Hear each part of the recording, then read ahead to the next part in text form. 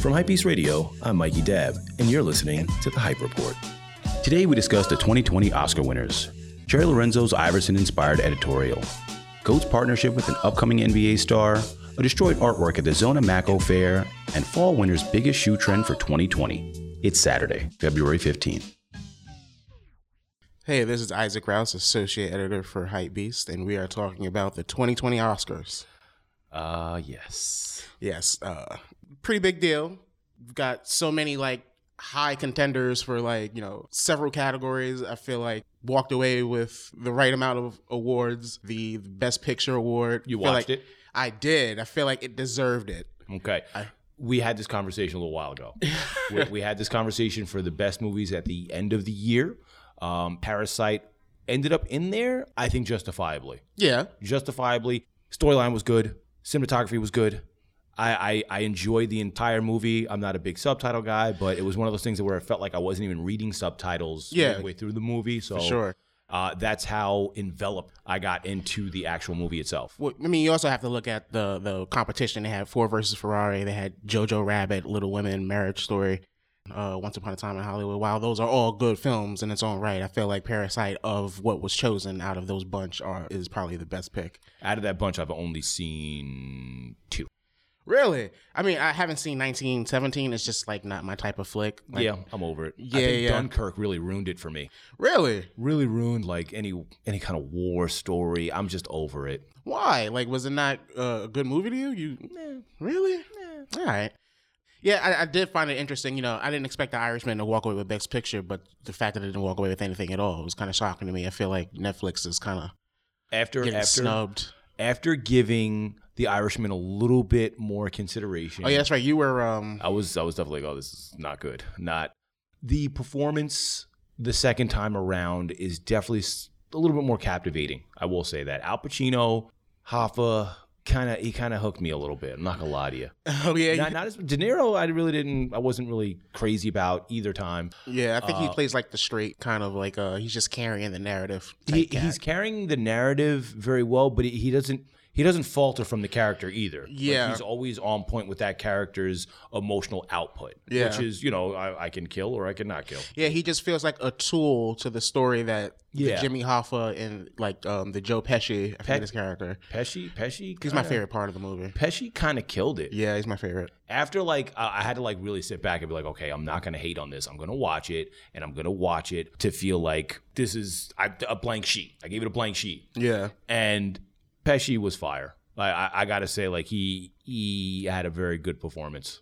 But at that same token, just like how I feel with Once Upon a Time in Hollywood, it feels like a greatest hits of great directors. And so, while that's great, greatest hits, you're always down for the greatest parts of some of the greatest actors, it's not really offering anything of substantially new or what we haven't seen before.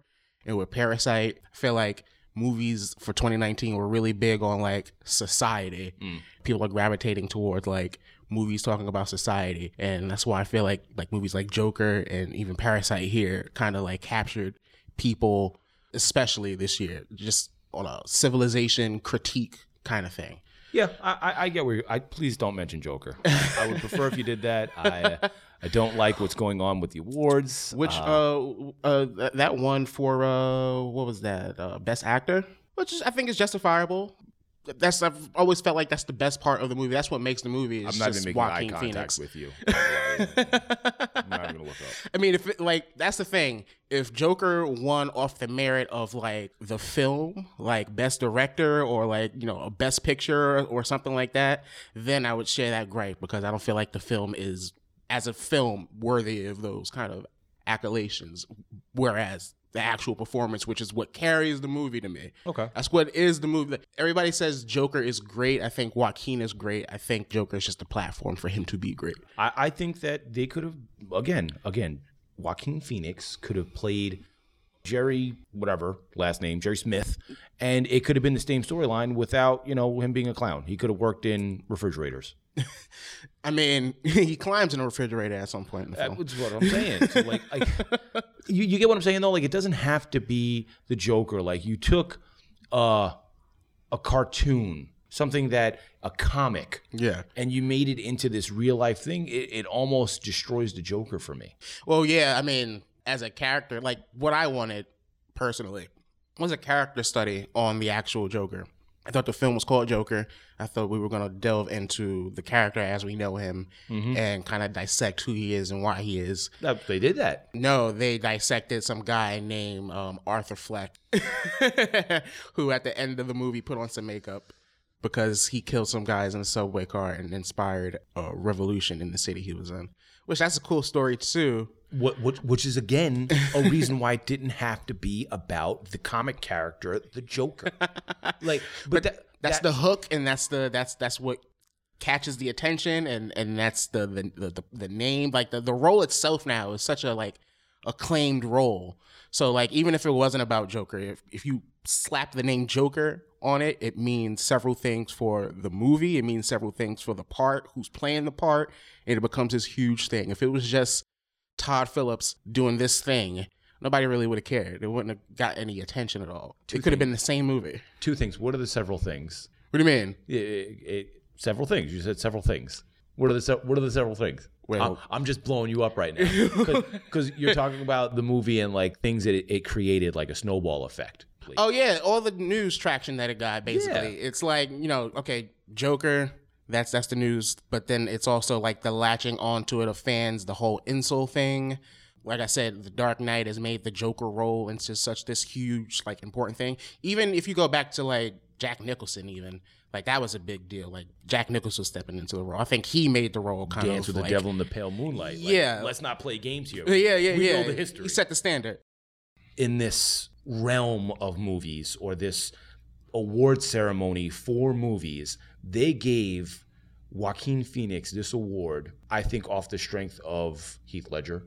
Yeah. I think off the strength of Joker, and it gave Todd Phillips a way to address social issues without addressing social issues. Contemporary social. Yeah. Which is my whole thing on like that's like the main push, I feel like. If you're gonna come for him, come for him. just lose the Joker shit. Like I feel like Parasite did that in another way also, where it's just examining how much lying and just BSing can get you ahead, and how cutthroat people are in that regard.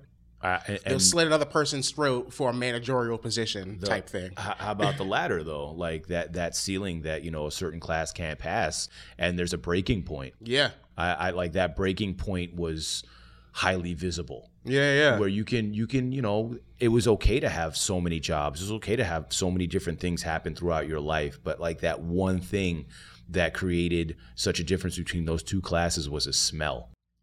Right. And that's and like that was the trigger. Like that was essentially the trigger. I fresh off of watching the movie, and I want to examine. There's so much of that movie I want to examine. I went back and saw the director's second film, which is Memories of a Murderer, which I thought was fire. Please don't spoil this for me. I will not spoil this for you.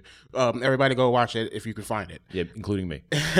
But out of everything in that whole film, the thing I want to examine the most is the ending and that smelling bit, and how much of that plays a part in the class division. And I thought of it as like he was almost insulted in a way. It's just like it was his trigger point. Yeah, they called him all sorts of names. He had all sorts of jobs. He did all sorts of dirty things. But in the midst of this, all this stuff happening, that man's reaction to another man's similar smell, was enough to trigger him. Like enough is enough. But I digress.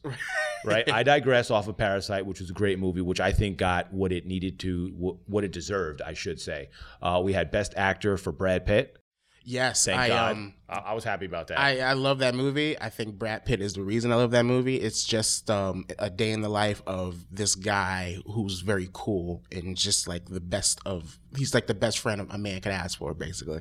Best Actress. Best Actress, Renee Zellweger for Judy. Okay. You saw Judy. I love Renee Zellweger.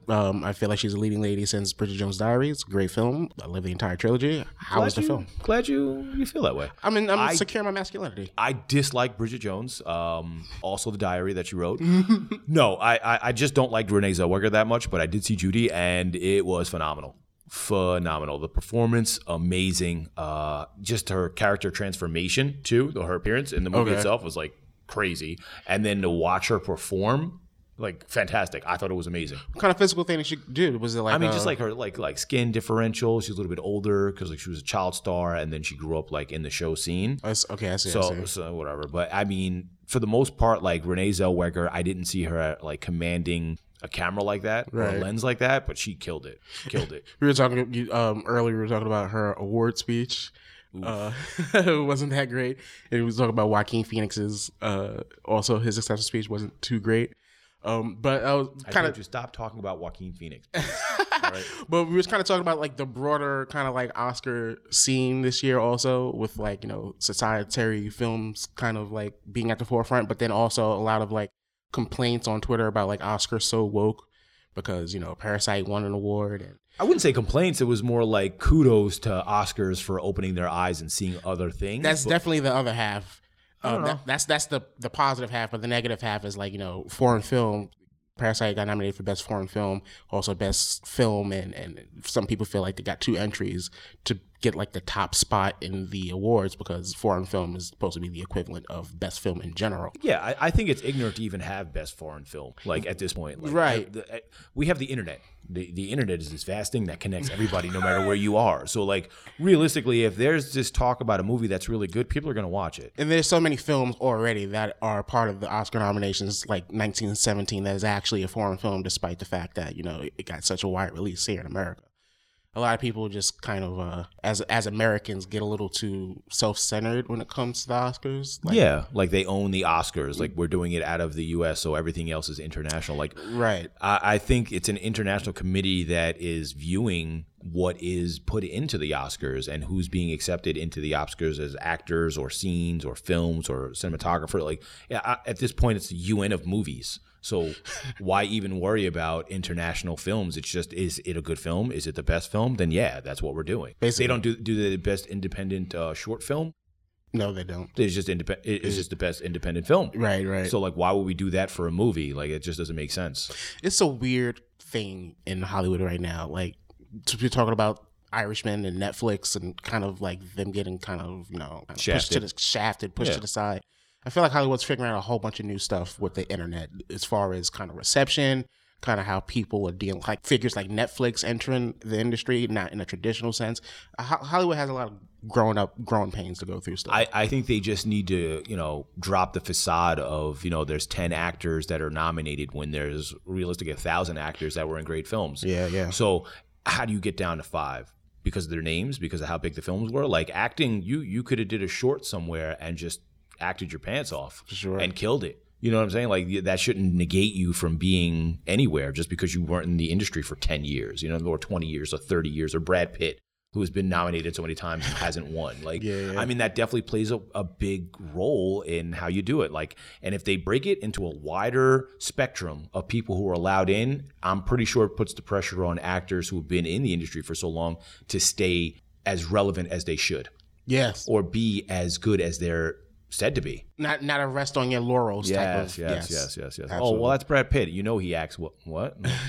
He was, yeah, I mean, like, as much as I love him in Once Upon a Time, he was no effort, really. He was just being cool guy, which is just Brad Pitt. Mm-hmm. Yeah. I mean, there's a lot of scenarios where, you know, actors get a pass because of their name. Yeah. I mean, that's with any industry. But at the end of the day, acting and the genre of movies or any genre in movies has become so vast with all of these new streaming services, Netflix originals. You got a lot of independent or international series on Netflix that are dubbed over for U.S. to watch. Like, there's a lot of good acting in all of these shows and all of these movies. Why aren't they being nominated? So, like you just said, with the Netflix, they should definitely start carrying that stuff in, figuring out a way to do it, or do like the Olympics. Like let's have some brackets. Let's have some brackets. Like, who makes the first bracket of, you know, what we did was we checked the past 2 seasons of whatever we were watching, and we really like this, so we have this new grouping. So we have like 80 characters or 80 actors in this field, and now we have to start breaking down like their works and how strong they are. Whatever. There's got to be a way to do it, but we need more people in there. Yeah, for sure. So I think the best thing out of this is all the recognition that Bong Joon-ho got winning for Parasite. There's like HBO spinoff series coming out that's got Mark Ruffalo. He's like doing like a 6 to 5 episode thing, and I think it's the director of Big Short who's gonna like be directing it, and Bong Joon-ho is just like a kind of executive producer type thing. Yeah. So I'm wondering like the trajectory of his like career, where it's gonna go now, because he's got the spotlight is on him. So like his next Justifiably. So I want to see where he goes now. Is he's going to stick like this independent route? Is he going to go full on Hollywood? Is he going to just like go for the bag? I'm interested to see what's happening. Me too. Well, anyway, thanks for stopping by. Of course. Catch you next week. Thank you. For the latest in entertainment news, follow Hypebeast on Instagram or go to hypebeast.com/entertainment. Hey, everybody. Russ Dwyer, Associate Editor of Footwear here. So you're going to give me? It's all we got today. Bob is out of town for All-Star Weekend, so I'm holding it down solo. You're doing a good job. So today what we have is a little thing I like to call Jerry Lorenzo using Reebok as inspiration, correct? Yes, that's what we got going on. Give me some details. So it's a new color of Jerry Lorenzo's Air Fear of God 1, a shoe that I'm sure everyone listening is quite familiar with. But when we first saw it, it was nicknamed the String. And it's sort of a mix of, black and tan tones. Jerry's known to use very earthy palettes. And most people thought, this is sort of a mix of two colorways that he's already done, the bone and the black colorway. But it turns out that this shoe and this colorway of the shoe were inspired by Allen Iverson. The color blocking was inspired by the Reebok Question, which obviously poses the question of, one's Nike, one's Reebok. They're not under the same umbrella. How is this coming together? The ultimate betrayal, if you will, set tripping to the max. I don't understand where down the line this made sense. Number one, so basically you have an editorial piece, and the piece is inspired by pictures from the original shoe. What was that? So what it is Iverson had this really talented photographer named Gary Land, who was his personal photographer for a while. Gary actually put out a book of images of Allen that he'd collected over the years a couple of years ago. But Jerry tapped Gary, to unintentional rhyme there, to essentially recreate some of his most iconic images of Allen Iverson. There's one where they're both getting their hair braided. There's one of them sitting with their children. And the strangest one that I'm sure you saw too is it's an image of Allen with tearaway warm-up pants on, wearing the Answer 4. And then Jerry right next to him, recreated image of Jerry with some Nike Air Fear of God pants and the Air Fear of God 1 on. And when I saw that, I wouldn't go as far as to say I was befuddled, but it is a little confusing to see two, brands that are competing in the same sphere right next to one another. I mean, befuddled is a good word to use. I'm a little bit more peeved. Okay. If that makes sense. So basically what I'm looking at is Reebok, Adidas, right? And then I'm looking at Nike, who are the closest competitors that there are in the sneaker realm. Yes. And you are pairing your footwear next to that footwear as the inspiration. That just reads wrong to me, personally.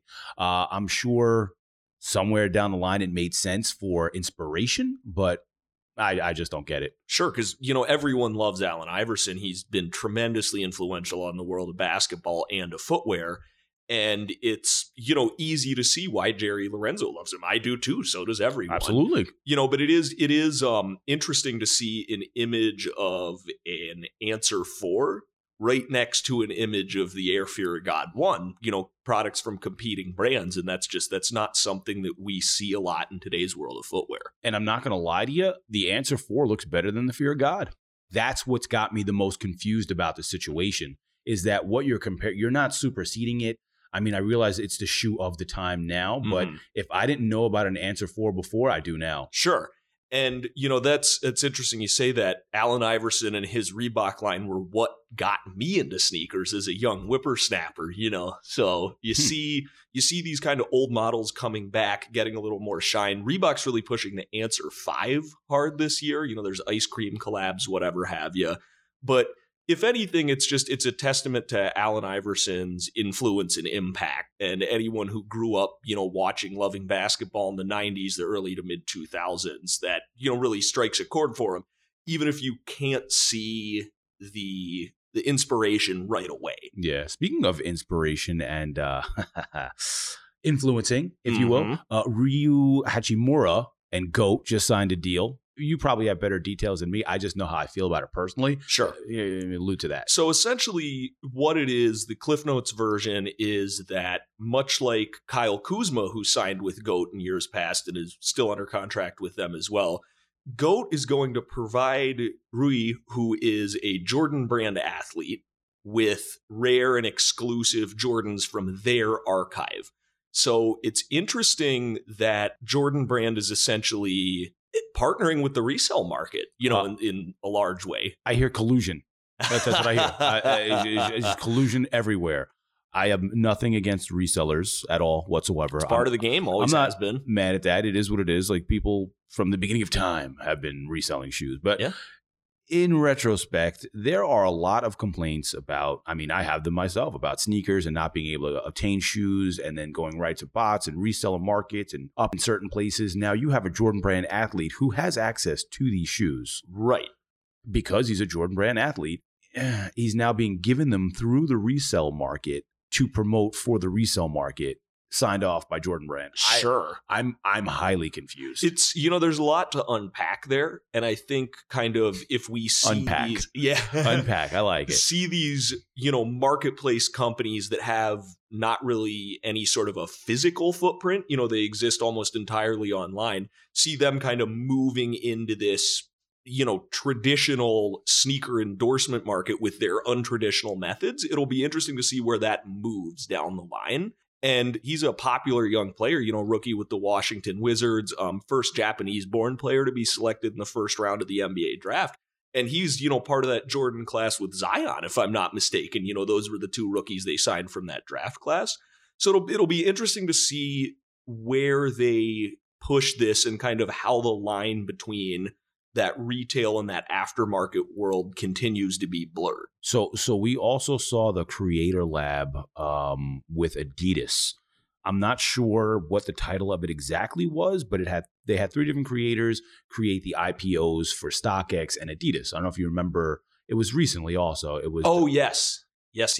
It wasn't Creator Lab. It was dubbed something else. But regardless, we're seeing brands kind of bridge this gap of using the resale site as a source or a place to now market the brand. It's really become normalized. Yes. It's in years past, I wouldn't say it was taboo, but the general thought was that, these brands may have felt some type of way about these resale markets, and these kind of deals clearly shows that they don't. Well, I'm hoping that if they're going to be doing things of this nature, working this closely with GOAT and StockX, maybe the verification process can change slightly where they can get an authentication from the brands. Sure.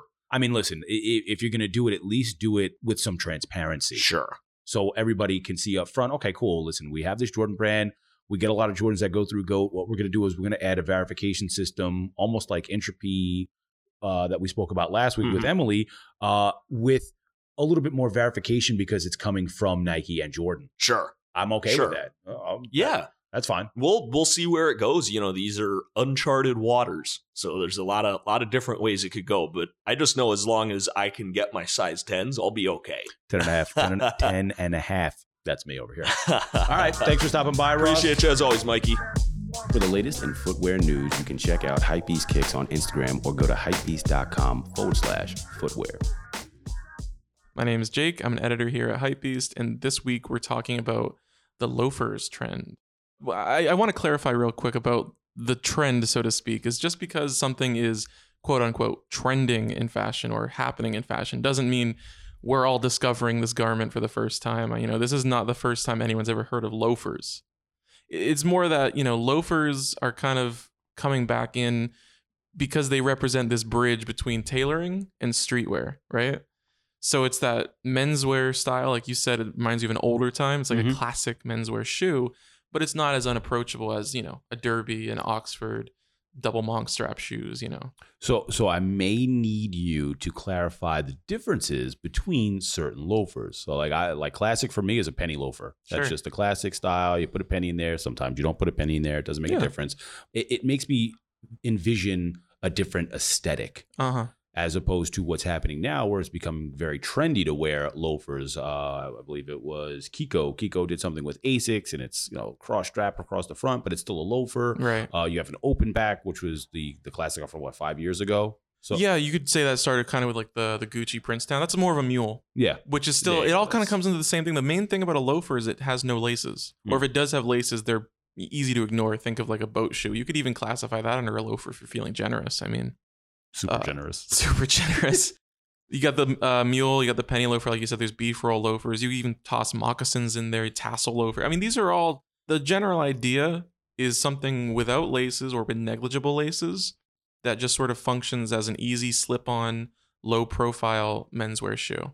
But the interesting thing that's happening is it's going from being your classy go-to dress-up shoe to being kind of a daily driver. You're seeing it a lot more with Dr. Martens Adrian loafer, especially, which is basically a tassel loafer on like a mini platform.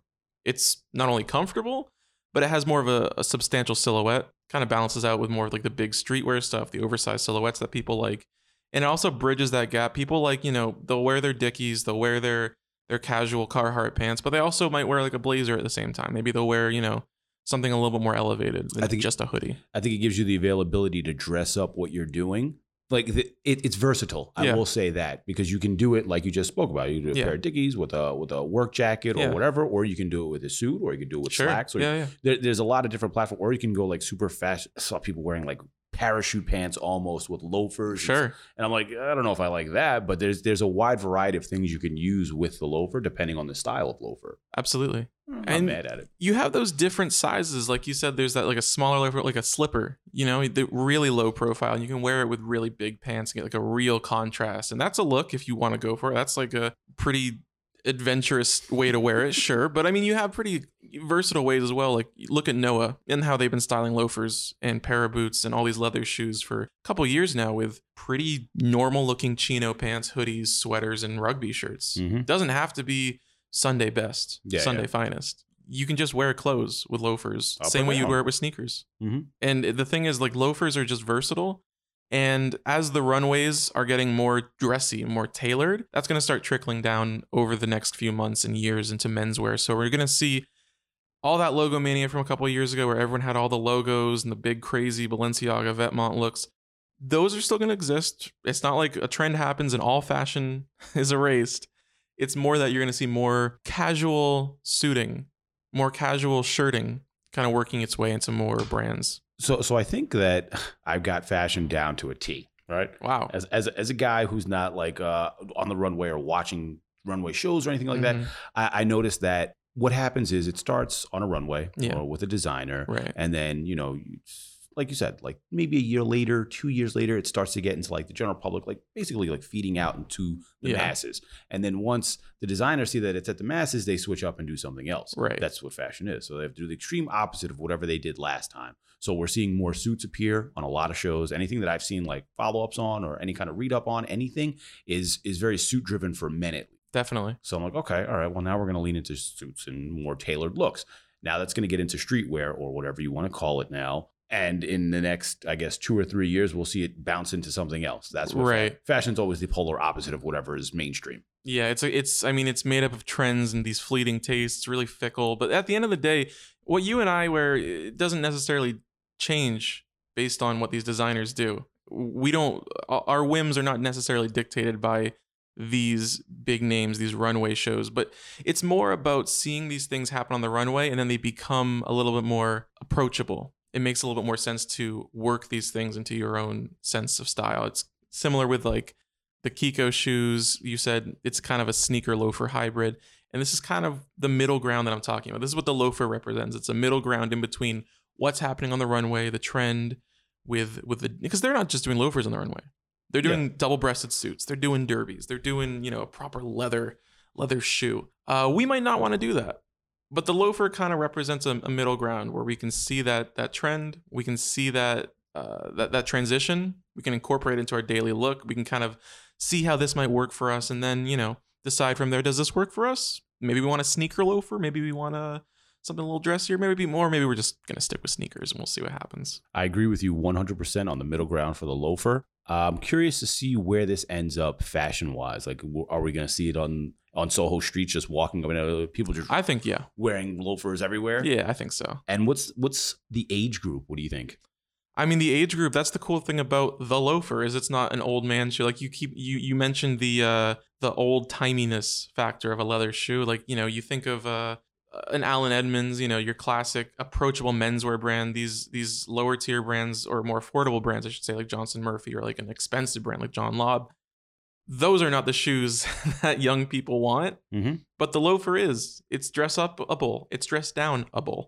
You can wear it any way you want. I think the age range is from children to adults. What was it? Timberland and Supreme did a loafer 2 years ago.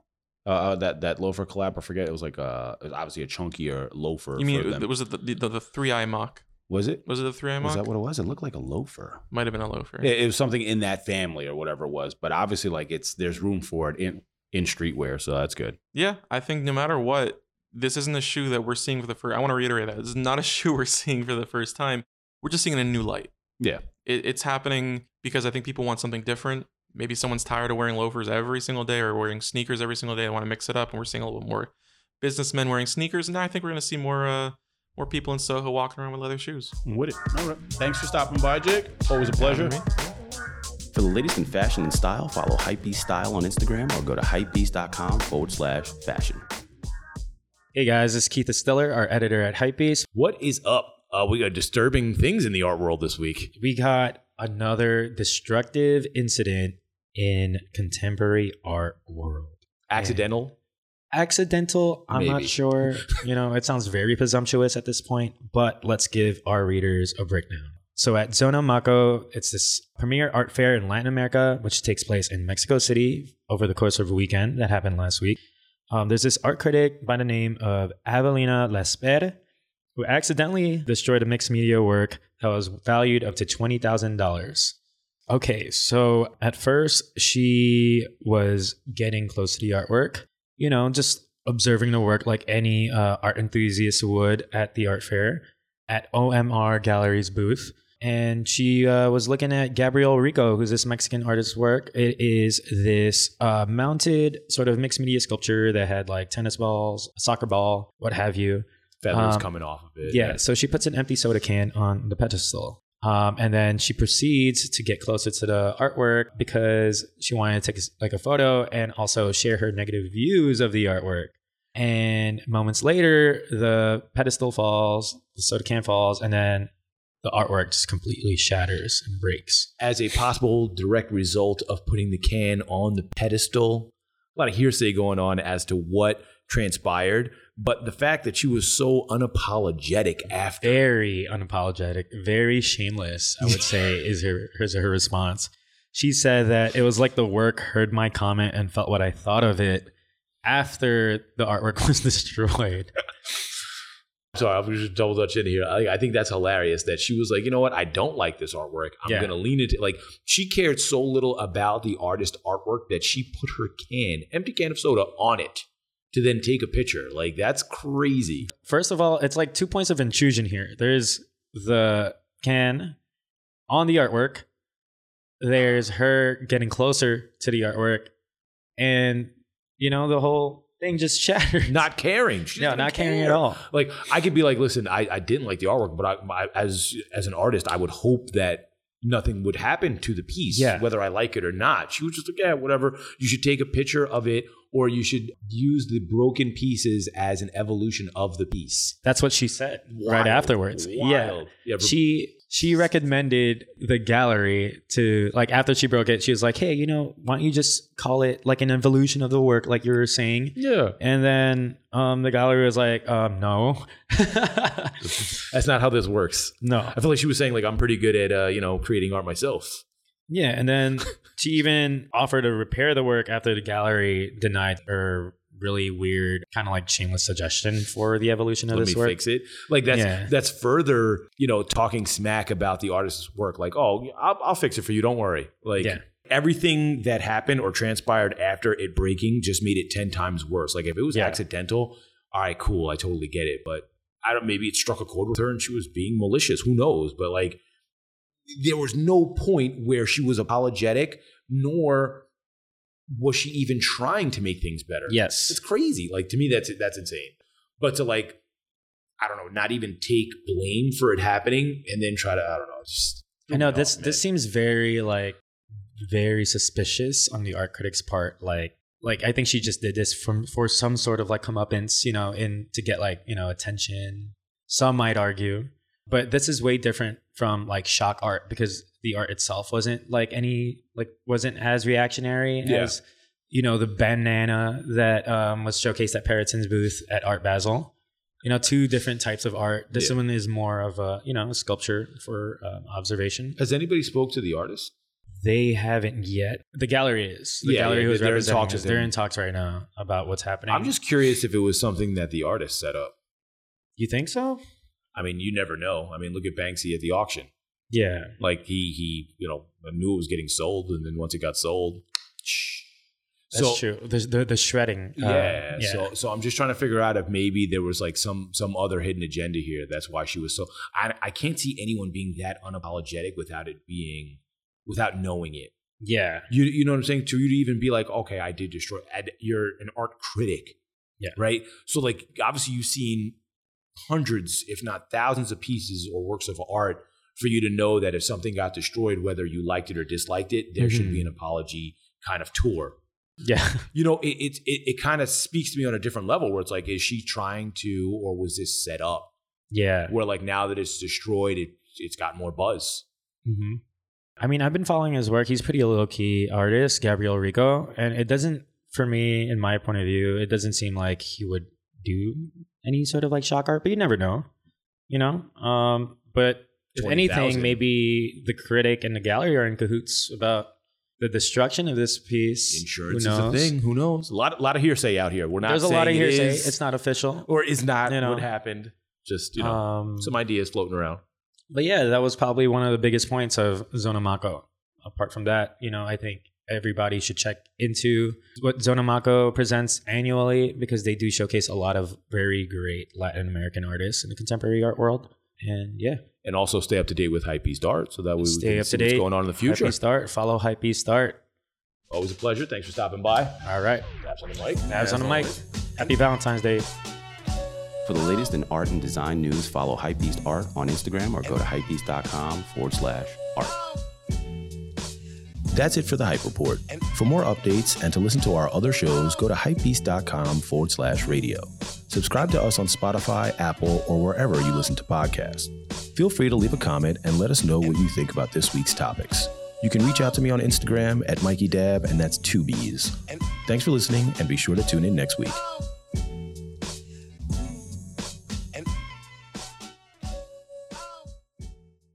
Any comment, opinion, or suggestion made by any person contained in this episode does not represent Hypebeast in any way, and those genuinely are their individual, personal opinion and thoughts towards the topic shared.